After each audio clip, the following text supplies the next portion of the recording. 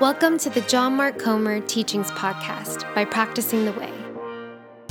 This teaching was first given at Bridgetown Church in Portland, Oregon as a part of the Sabbath practice.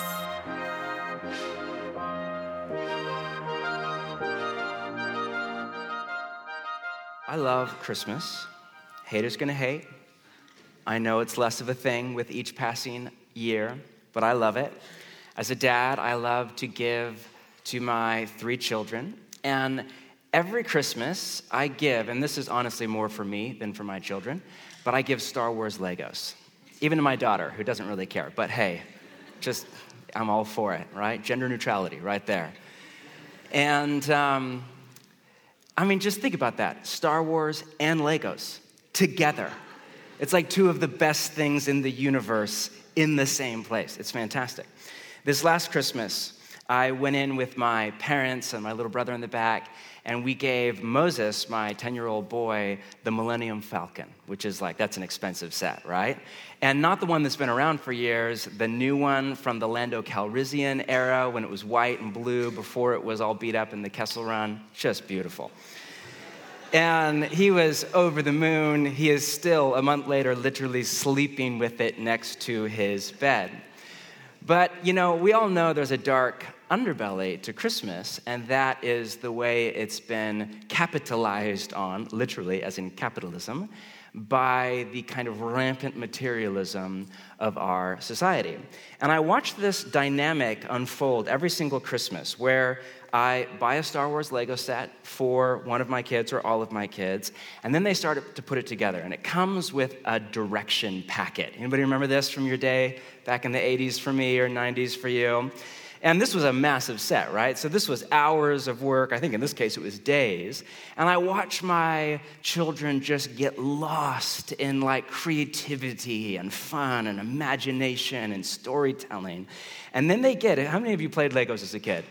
Yeah, you remember this. All right, so this is just a little sociology for you. Then you get to the end, and the second to last page is the set all put together, right? And it's that's where you have your dang moment if you lost something. But this is all right, it's all, but this is not the end of the workbook or whatever this is. There's one more page, and on it is, wow, look at that. Advertisements for all the other new Star Wars Lego sets that you don't have. Hint, hint, Lego.com at the bottom. And I watch this unfold every year, and I sit my kids down, and now they roll their eyes at me, and I say, all right, children, let's have a talk. This is what behavioral economists call a nudge.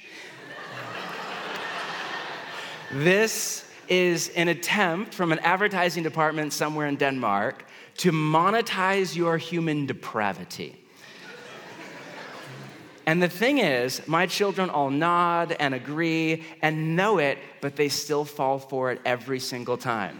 Literally within 5 minutes of finishing his set, Moses came up to me and said, quote, "Dad, are there any jobs I could do that would pay money so I could buy another set?" End quote. This is after my little mini lecture, right? This is really bad when you have a moralistic type 1 preacher for a dad. Just pray for my children, all right?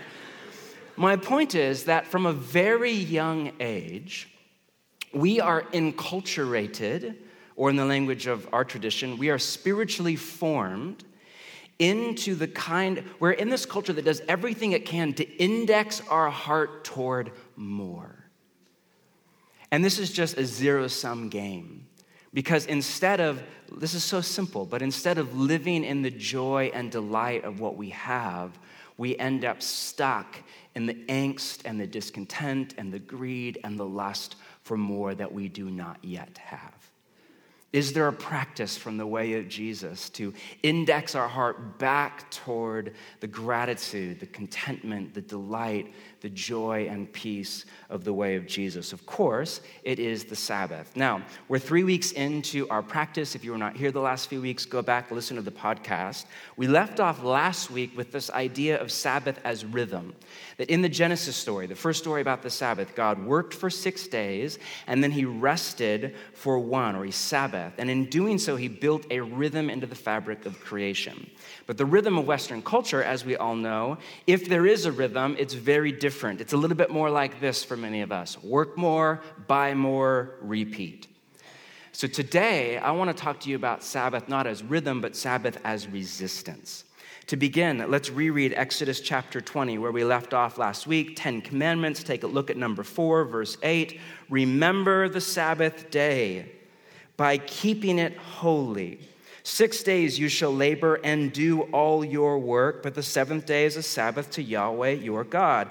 In it you shall not do any work, not you, we'll talk about this today, not your son or your daughter, nor your male or female servant, nor your animals, nor any foreigner or immigrant residing in your towns.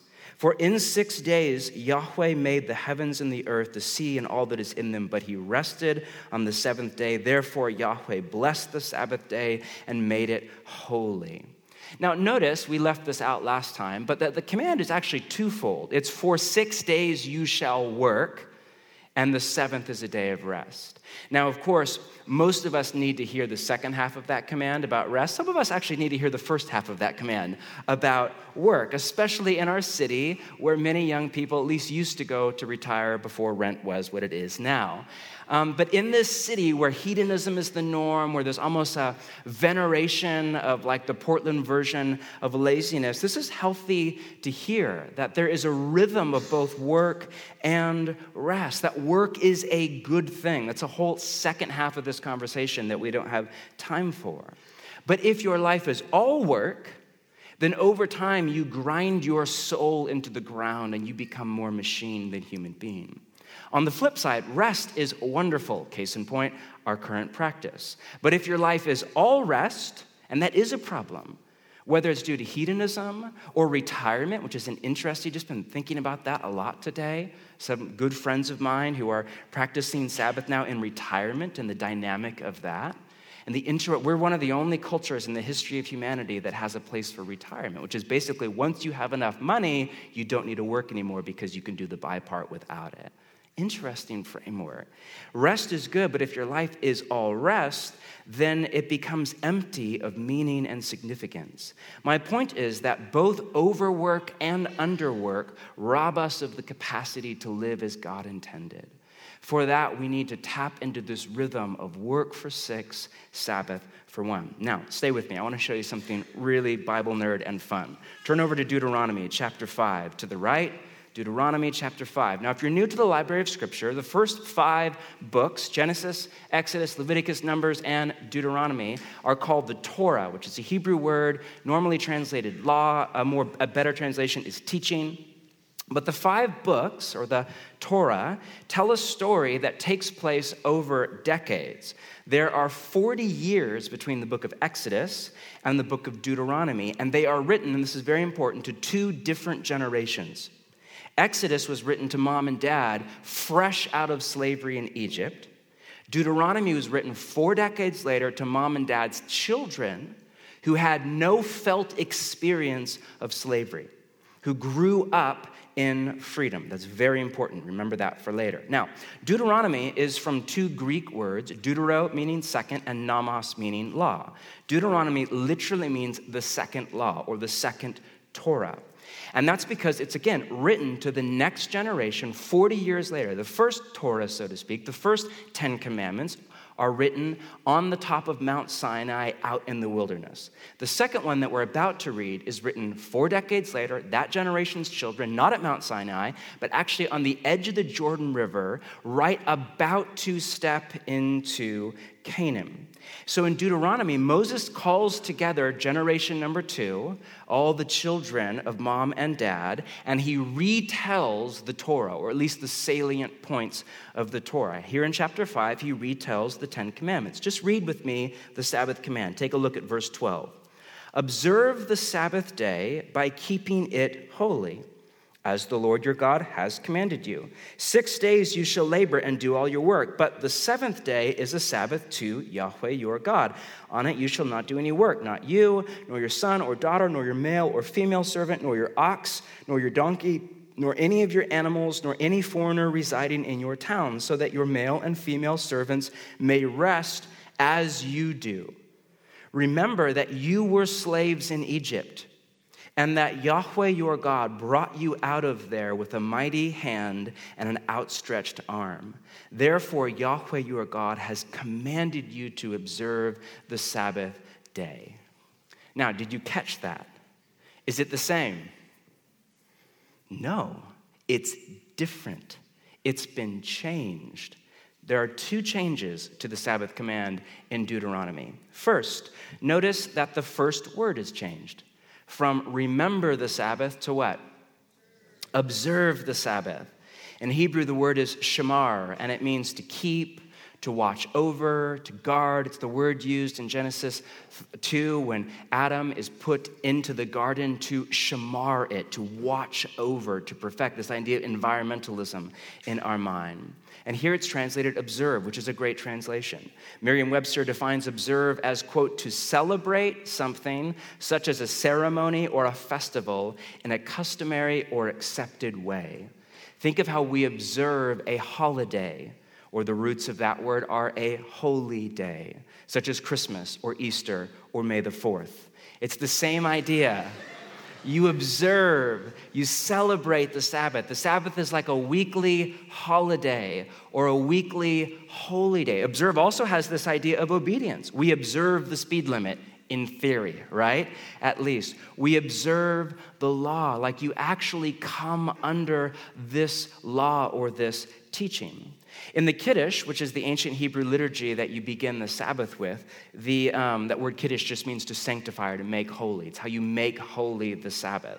In it, in the ceremony, the mother, and we do this in our house, the mother lights the two candles and then asks the children, what did the candles symbolize? And the children say, remember and observe. 2 candles for the 2 commands in the Torah. We do this at our house, and it was really cool when the kids were little, and now it's like, roll the eyes, remember and observe, Mom, I'm 13, I get it, okay?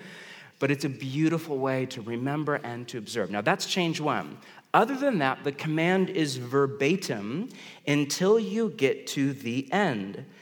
So that your male and female servants may rest as you do, or that can be translated just like you.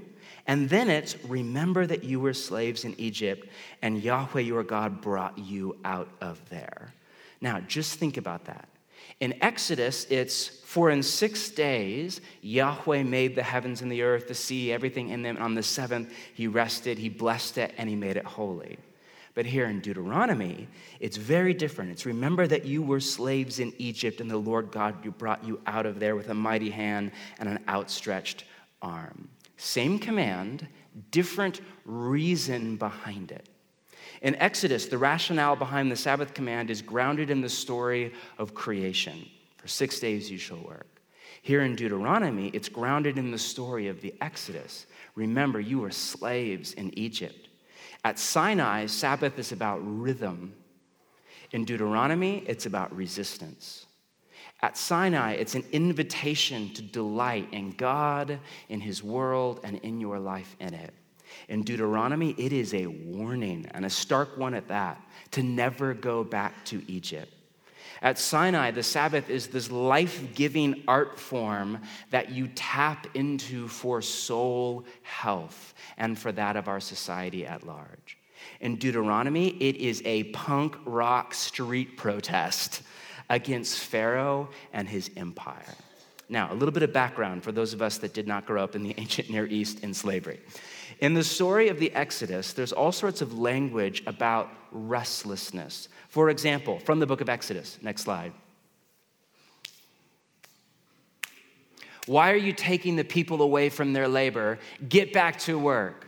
Quote, you are stopping them from working. Quote, make the people work harder so that they keep working. Quote, I don't know what that is. Quote, Pharaoh said, lazy, that's what you are, lazy. That is why you keep saying, let us go and sacrifice to the Lord. Now get to work. You will not be given any straw, yet you must produce your full quota of bricks. By the way, this is just from one paragraph in the story. In the story, if you know it, Pharaoh is just this brutal, implacable, ruthless tyrant. No matter how hard the Hebrews worked, it was never enough. They just lived under this oppressive yoke of the daily quota. More, more, more. And it wasn't just Pharaoh, it was Egypt as a whole, the socioeconomic system.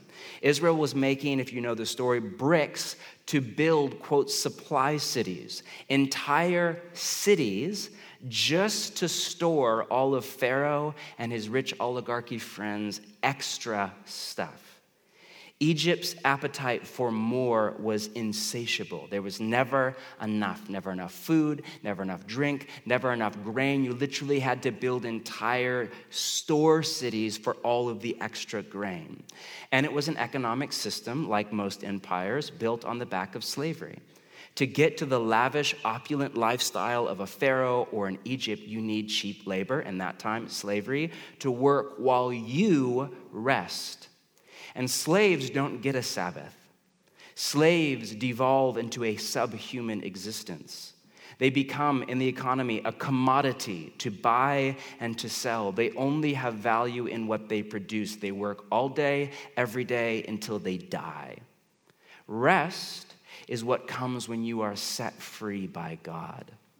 Not just from slavery, but from the socioeconomic system of an Egypt that is in turn legitimized by the false gods of empire. That is what the Exodus story is about. It's really easy to allegorize it and to take all of the teeth out of its bite. But the Exodus story, which is the paradigm of salvation all the way into the New Testament, is about freedom from slavery to a socioeconomic system that is justified by the false gods of empire. So the command is to remember that you were slaves in Egypt. Not you are, you were. It's more than just remember where you came from and how good you have it now. It's one, remember that you're not slaves anymore. You're not in Egypt. You live in a new kingdom under a new king. There's no quota. There's no taskmaster to beat you if you don't work hard enough. There's no supply cities in need of you. You are free. Secondly, it's to remember that you're not slave drivers. The tendency in history is brutal for the oppressed to so often become the oppressor. We could tell that story in every century of human history, from our current one back to the dawn of human history. This is the pattern of humanity. Hence the commands about how the Hebrews are to treat their male or female servant, their animals, the foreigner or the immigrant. Israel used to be all of that. Israel used to be the servant, used to be the immigrant. Now they are the dominant society. This was social justice, we'll talk about this in a bit, that was millennia ahead of its time. All are to experience the Sabbath, not just the rich, not just Pharaoh and his friends, not just the powerful, even the animals and even the planet itself. And third, we are to remember, or they were to remember, that they are the image bearers of God. Sabbath is a weekly reminder of Israel's identity. It was a statement to Israel itself and to the watching world that they were different. They were not the same as culture at large. In fact, there's a saying that Israel kept the Sabbath and the Sabbath kept Israel.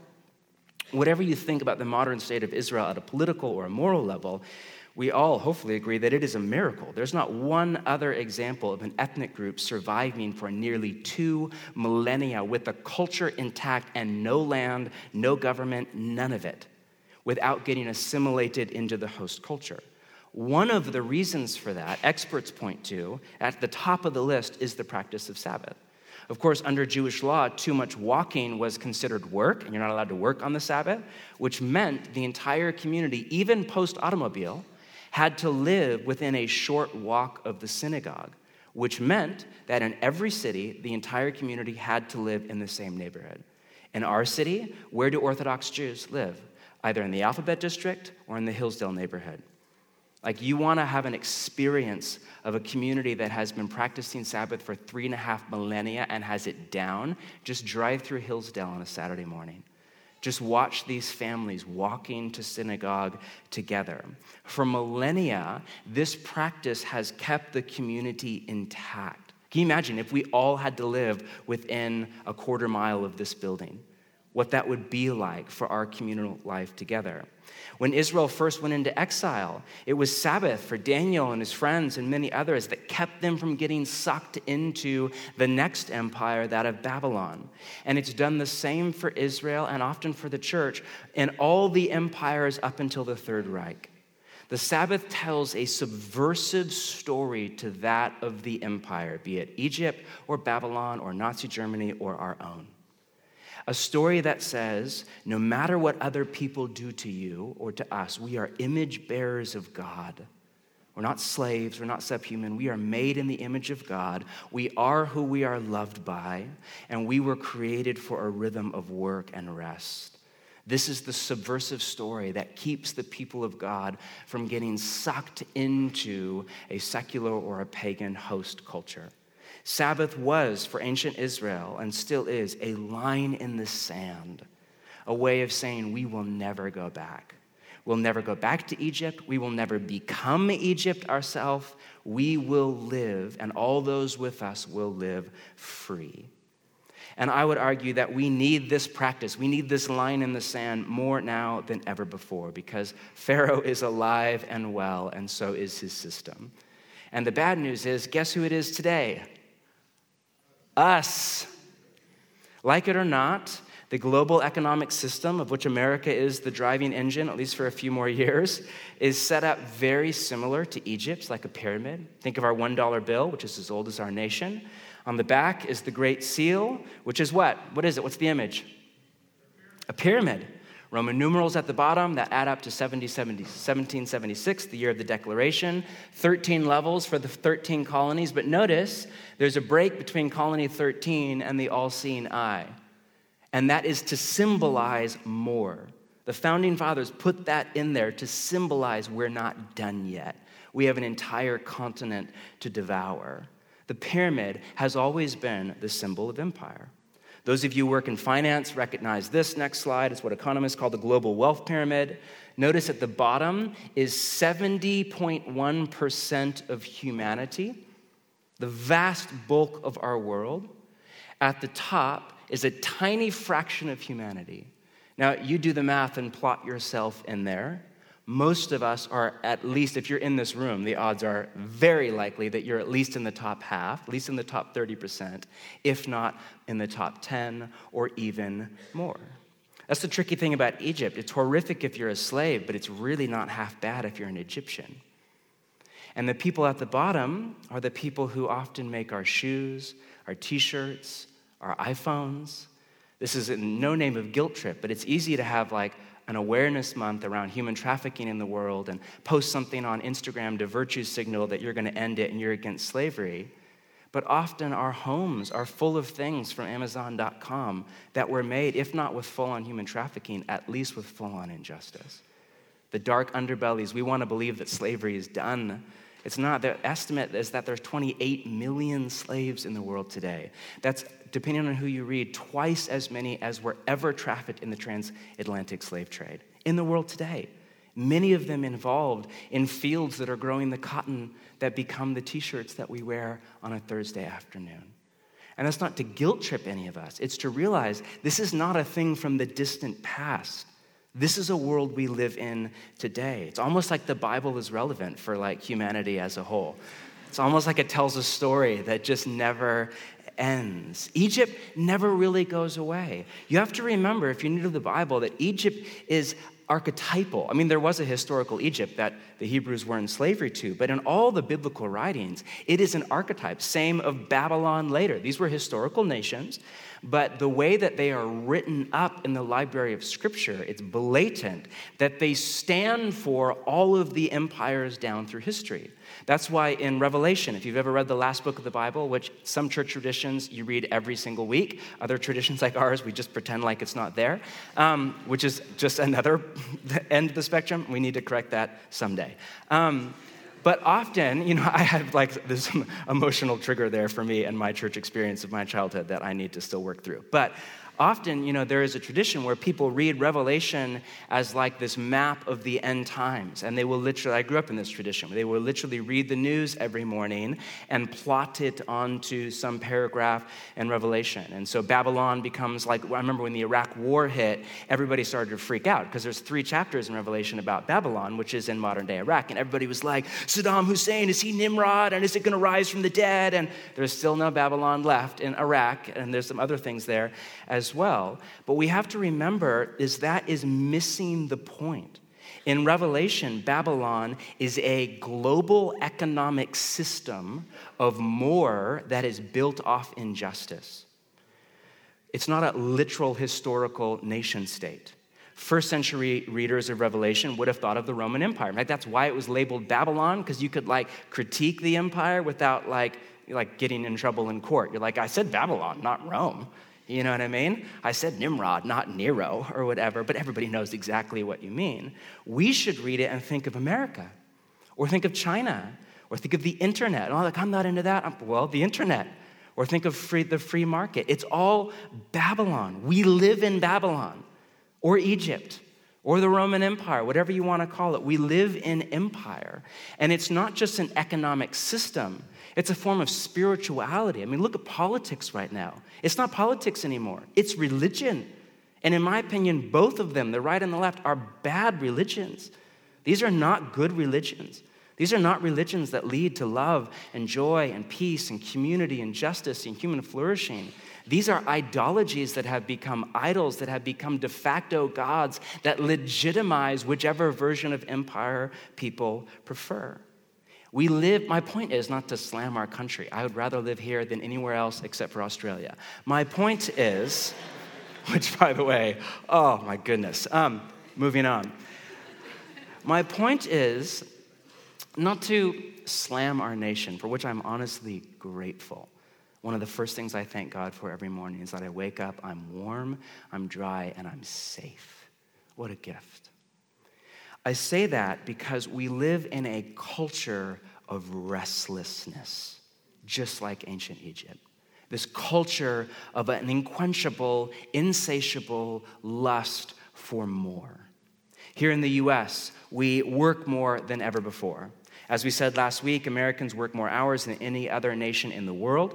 In the 1960s, it's fun to nerd out on this stuff. When technology was on the rise, everybody, like all the futurists and social theorists, and this was really important because it has to do with economy and politics, were all like that. The theory was that by now, in fact, they said by the 80s or 90s, we would all kind of work 3 or 4 hours a week, and then Jetsons maid, whatever her name was, would take care of everything else for it. It was the Jetsons. That was like the vision of the future. There's a famous Senate subcommittee under Nixon that predicted by 1988, the average American would be working 20 hours a week, and the main problem in America would be too much leisure. Yeah, I wish that was our problem right now. In fact, leisure is down. I read one study that said 37% since the 60s. Part of the reason for that, when economists tell the story, is that Americans chose more money over more time. Right now I'm taking a Coursera course from Laurie Santos of Yale on her positive psychology thing. And she has this great thing about just, studies of happy people across the world. And she said that most people spend time to get money. Happy people spend money to get time.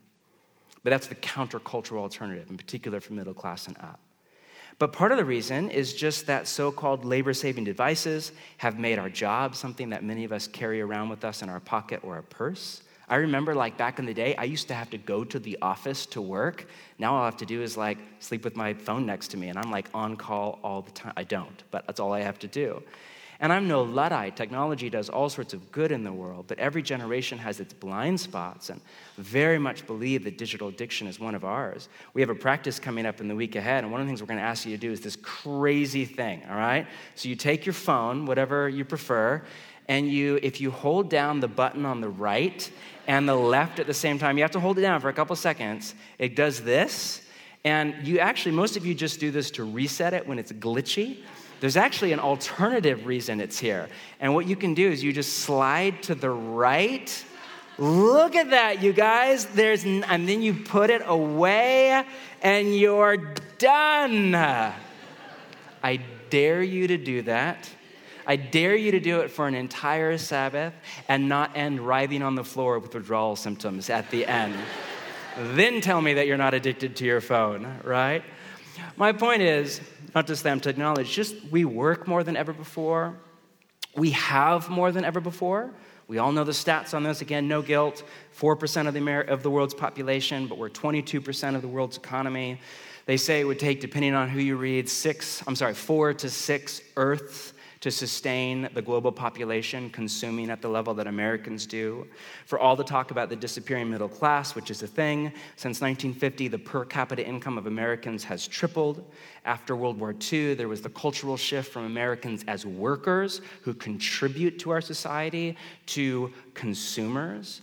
Most conservative estimates say that we spend twice as much on consumer goods as we did in the 40s and 50s. Others put the number at 10 times as much.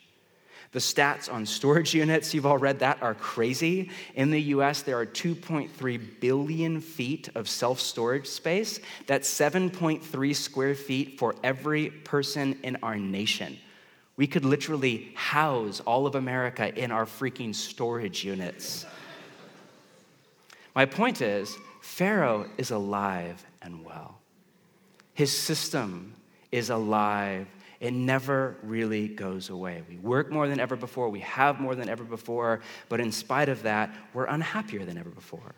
Sociologists all tell the story that happiness levels have been in decline in the US since the 1950s, which was its peak, which is right when Sabbath, interesting, could be coincidence, began to decline and materialism began to ratchet up.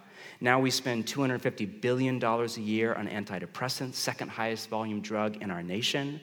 But yet nearly 45,000 people committed suicide last year. It's the second leading cause of death for teenagers and 20-somethings. Mental illness, as many of you know, this is not talked about very much. It's exploding right now, in particular bipolar, schizophrenia, staggering amount. I read a survey last week that said 39%, it was a legit survey, 39% of Americans say they are more anxious than they were a year ago. And anxiety, psychologists tell us, is the canary in the coal mine. It's the sign that something in the system of your life is out of whack and you need to fix it now before it's trouble. Now, of course, rising levels of unhappiness in America is a very complex story. There's no one, root cause of it. It has to do with secularism and the decline of community and transience and politics. There's all sorts of reasons for that.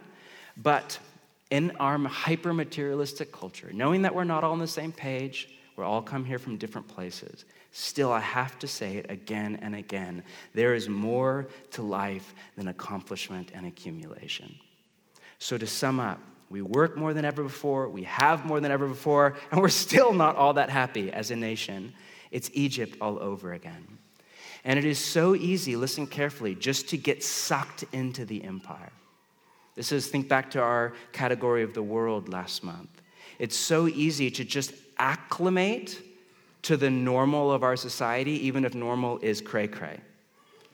And to just assimilate into a host culture with a radically different set of values than that of Jesus and his kingdom. It's so easy just to feel powerless before it, to feel like you just have to work those extra hours in order to make it in your career. Like you just have to get ahead on email on Sunday. You just have to reach a certain standard of living to be happy.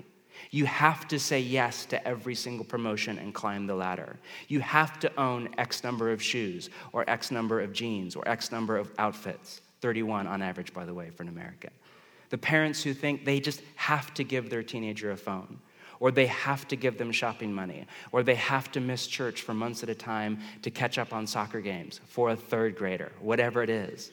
My point is, again, not guilt and shame. It's just to say it's easy to just get sucked in and to feel powerless and to feel like everybody's doing it. As my grandma used to say, just because everybody's doing it, don't make it smart, right? Some grandma wisdom right there. Like it's so easy just to get sucked into the empire. But Sabbath, my friends, is an act of resistance. It is a line in the sand. It is a shot across the bow. It is an act of insurgency. It is a rebellion against Egypt and its system. It is a way of, in love, saying enough. Enough work. Work is a good thing. It matters to God and to us, but it's not the thing. It isn't the be-all, end-all of our existence. There is more to life than production. There is pleasure, and we are not what we do. We are who we are loved by. Sabbath is a way to break our addiction, and that's what it is for not everybody in the room, but for many of us, myself included, to accomplishment. This is especially hard for those of you that are workaholic or type A, or you love your career, or you're just a doer, or what sometimes for you, Sabbath in particular, at first you will come, trust me, you will come to love it. At first, you will feel like a drug addict in withdrawals because there's an addiction to accomplishment, but also to accumulation. It's a way to say enough stuff. Again, stuff isn't bad. I'm not Gnostic. I don't think that it's evil to have a nice pair of shoes or to enjoy good coffee. If it is, I am in full-on sin, right? But do we really need more of it? Do you really need another pair of shoes? Do you really need another Lego set? Do you really need to read another book? Like this one, the Spirit brought to mind through my friend Neil here that I have an addiction right now to reading, and it's actually unhealthy for my soul. I was bragging about how many books I read, and then Neil was like, actually, I'm not sure that's good for your soul.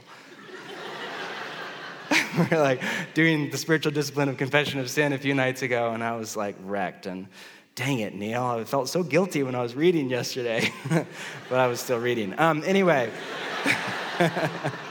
but I cut down. I took some time to just sit on the bed and just want to read. But my point is, do we really need that? Sabbath is a way to break our addiction. And again, for many of us, that's exactly what it is, to accumulation. Out of the Sabbath command here in Deuteronomy come the later commands in the New Testament to not buy and sell on the Sabbath. I just want to show you one. I think it's fascinating. Turn to Nehemiah with me, chapter 13. If you're new to the Bible, just go to the right. It's before the wisdom literature, so if you get to Psalms, you have gone too far.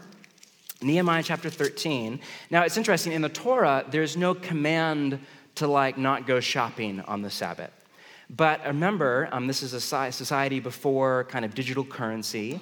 And so shopping at the time was really more like trade, which meant it was very connected, even more than ours is today, to work, although it still is in many ways for us today.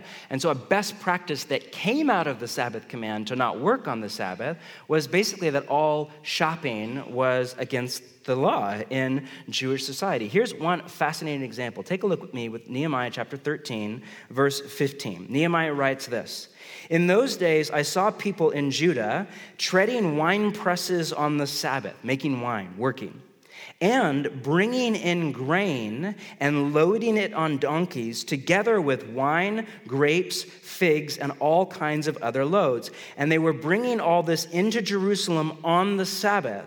Therefore, I warn them against selling food on that day."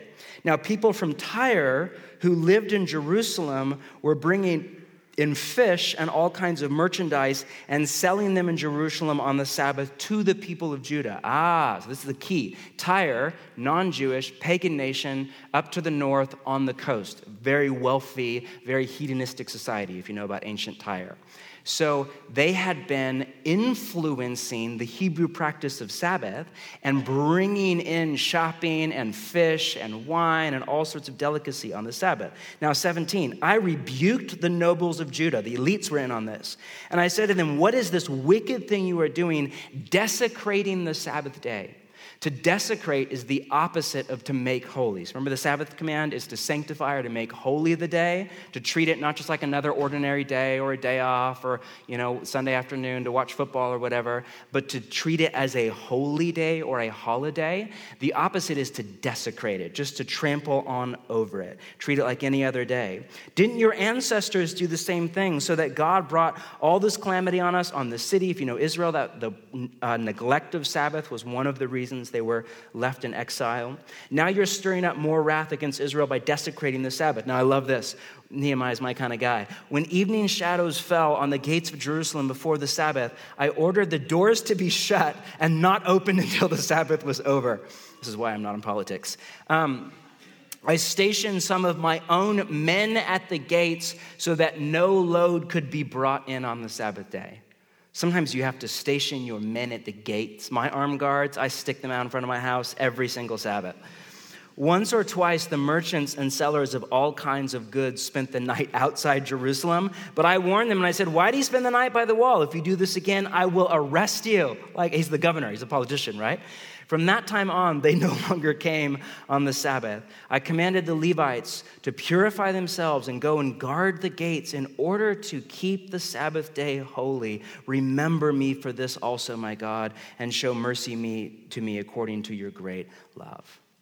Now, whatever you think about this story, this is where, for example, in the U.S., the blue laws later came from. Those of us that are millennials, we don't even really know what that is. Blue laws were on the books until the 90s in many states that made it illegal to open a shop on the Sabbath, on Sundays, or in some states it was, open before 1 p.m. or 3 p.m., or in certain states you still can't buy liquor on the Sabbath, or cars, just certain things that were just off limits. I love that, like no liquor and no cars. It's fantastic. And this is obviously not a thing anymore in our state, but we kind of have self-enforced blue laws at the Comer House, and honestly, we find it so life-giving. We just practice this. Again, no legalism, just as a best practice. No buying and no selling on the Sabbath. In fact, we do our best to not even talk about anything that we want. So it's regularly on the Sabbath, you'll hear one of the five of us stop a conversation and sometimes it'll be our kids and say, let's just talk about that after the Sabbath. We have fun little rules like no magazine reading on the Sabbath, no window shopping, nothing that would spark in us a desire for what we don't have rather than delight in what we do. And this for us is not legalism, honest to God. And this is so tragic that sometimes the older generation that grew up under the blue laws, all they know about the Sabbath is what you're not allowed to do. For us, this is a practice to index our heart away from slavery to the greed and discontentment and restlessness of our culture and into the freedom of gratitude and contentment and restfulness of the kingdom. How many of you want the latter? Sabbath is a practice to that end. Accomplishment and accumulation aren't evil. In fact, they can even be good, but there is a limit. At some point, you just have to say, enough, no more. I don't have to work more. I don't have to move up in the company. I don't need another bay in my garage or another bicycle or wherever you're at. I don't need another pair of shoes. I don't need another night out. I don't need to get the perfect grade. I don't need to earn my Father's love. That's not where my self-worth comes from. I don't need another stamp on my passport. I don't need to be younger or more beautiful or have flatter abs, though that would sure be nice. I do not need to have my kids in ballet or soccer or taekwondo all year long or at all. I don't need to make everybody happy. I don't need to be liked by everybody. I don't even need to get everything I want to be happy. Pharaoh's dead. He's at the bottom of the Red Sea, if you know the story. Egypt is in the past. The only slave drivers are the one in my head and outside my window. We are free. We live in a different kingdom under a different king. Sabbath is not only an act of resistance against Pharaoh and his system, but an act of alignment with Yahweh and his. It's not just for us, it is for others. Our friend AJ calls the Sabbath scheduled social justice. This command was millennia ahead of its time. If you look again at verse 14, if you still have Deuteronomy open, neither you, nor your son, nor your daughter, nor your male, nor your female servants, not even your animals, all of them are to rest as you do, end quote. That last line that a lot of us skip over was, and honestly still is, radical. Absolute equality of rest. Walter Brueggemann, whose short little book on the Sabbath inspired this teaching, in his commentary on the Deuteronomy text writes this: not all are equal in production. Some perform much more effectively than others. Not all are equal in consumption. Some have greater access to consumer goods. In a society defined by production and consumption, there are huge gradations of performance and therefore of worth and significance. In such a social system, everyone is coerced to perform better, produce more, consume more, be a good shopper. Such valuing, of course, creates haves and have-nots, significant and insignificant, rich and poor, people with access and people denied access. But Sabbath breaks the pattern of coercion. All are like you, equal. Equal work, equal value, equal access, equal rest. Can you imagine what would happen if all commerce in Portland and online were to shut down one full day a week? If 24/7 became 24/6? If restaurants were all closed today? If websites were all shut down? If all workers, from the CEO of a multi-billion-dollar company to a farm worker in rural India growing cotton, all had a day to rest, to be with loved ones, with family, to delight, to remember who they are as image bearers of God. Can you imagine what that would do not only to our soul, but to our society?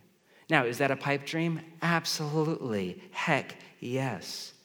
But we are to be the people, not who get sucked in, but who stand for an alternative story. Sometimes it's as simple as asking, in what ways is my lifestyle or my closet or even my practice of Sabbath forcing other people to work in ways that do not have rest and justice? And it might look like you begin to take a day to fight the system, a day to, instead of shop, celebrate, delight in the simple pleasures of what you have. All that to say, Sabbath is an act of resistance, a prophetic act over against the accomplishment and accumulation of our society. Last fall, we said that spiritual disciplines are spiritual warfare. They are how we fight the world, the flesh, and the devil. Sabbath is a weapon in the fight, not just for the health of our soul, but for the justice of our society. It is a way that we say no to Pharaoh and his Egypt and yes to Jesus and his kingdom.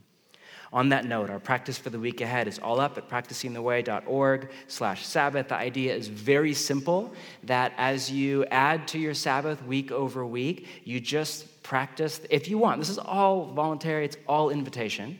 If you want, just refrain for a day and don't buy anything. More than that, focus the attention of your heart not on what you want or even on what you need, but rather on what you have, and receive it as gift in your life. Focus on the things that money can't buy, such as family and friends, or the simple pleasures of watching the sun rise in the morning or a walk through the park.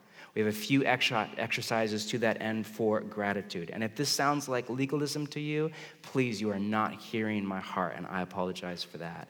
In my experience, it feels like discipline followed by freedom. And all you have to do is step into a day. To end, we said last week that Sabbath isn't just a day, it's a spirit of restfulness that we live into all week long. And it's just a practice to cultivate that spirit 24/7. And, I love, there's a line from Walter Brueggemann in that book that I just love, where he writes that people who keep Sabbath live all 7 days differently. And that's why, and it's so true in my experience, like Sabbath will mess with you. If you don't want Jesus to mess with your life and make you way more free, then don't practice Sabbath. If you want to stay in slavery to greed and want and workaholism and identity based on your performance, feel free. Like just keep doing what you do. If you want to be free, man, careful. Sabbath will mess with you, not just 1 day a week, but 7 days a week. That's why Sabbath is on day 7, not on day 2 or 3 or 4. Because it is not a break in the middle of the week to just catch your breath and then get back to the really important stuff of production and performance. It is instead the climax. It is what the entire week is leading up to. It's what you anticipate on days 3 and 4 and 5 and 6, and what you live off the joy of on days 1 and 2 and 3. When you Sabbath well, you will live well, and so will those in orbit of your life all week long. Let's stand together and pray. Thanks for listening. This podcast was brought to you by Practicing the Way. We are a crowdfunded nonprofit that exists because of the generosity of listeners like you. To support our work, join The Circle, our community of monthly givers. To give or to learn more about running our resources in your church or small group, visit practicingtheway.org.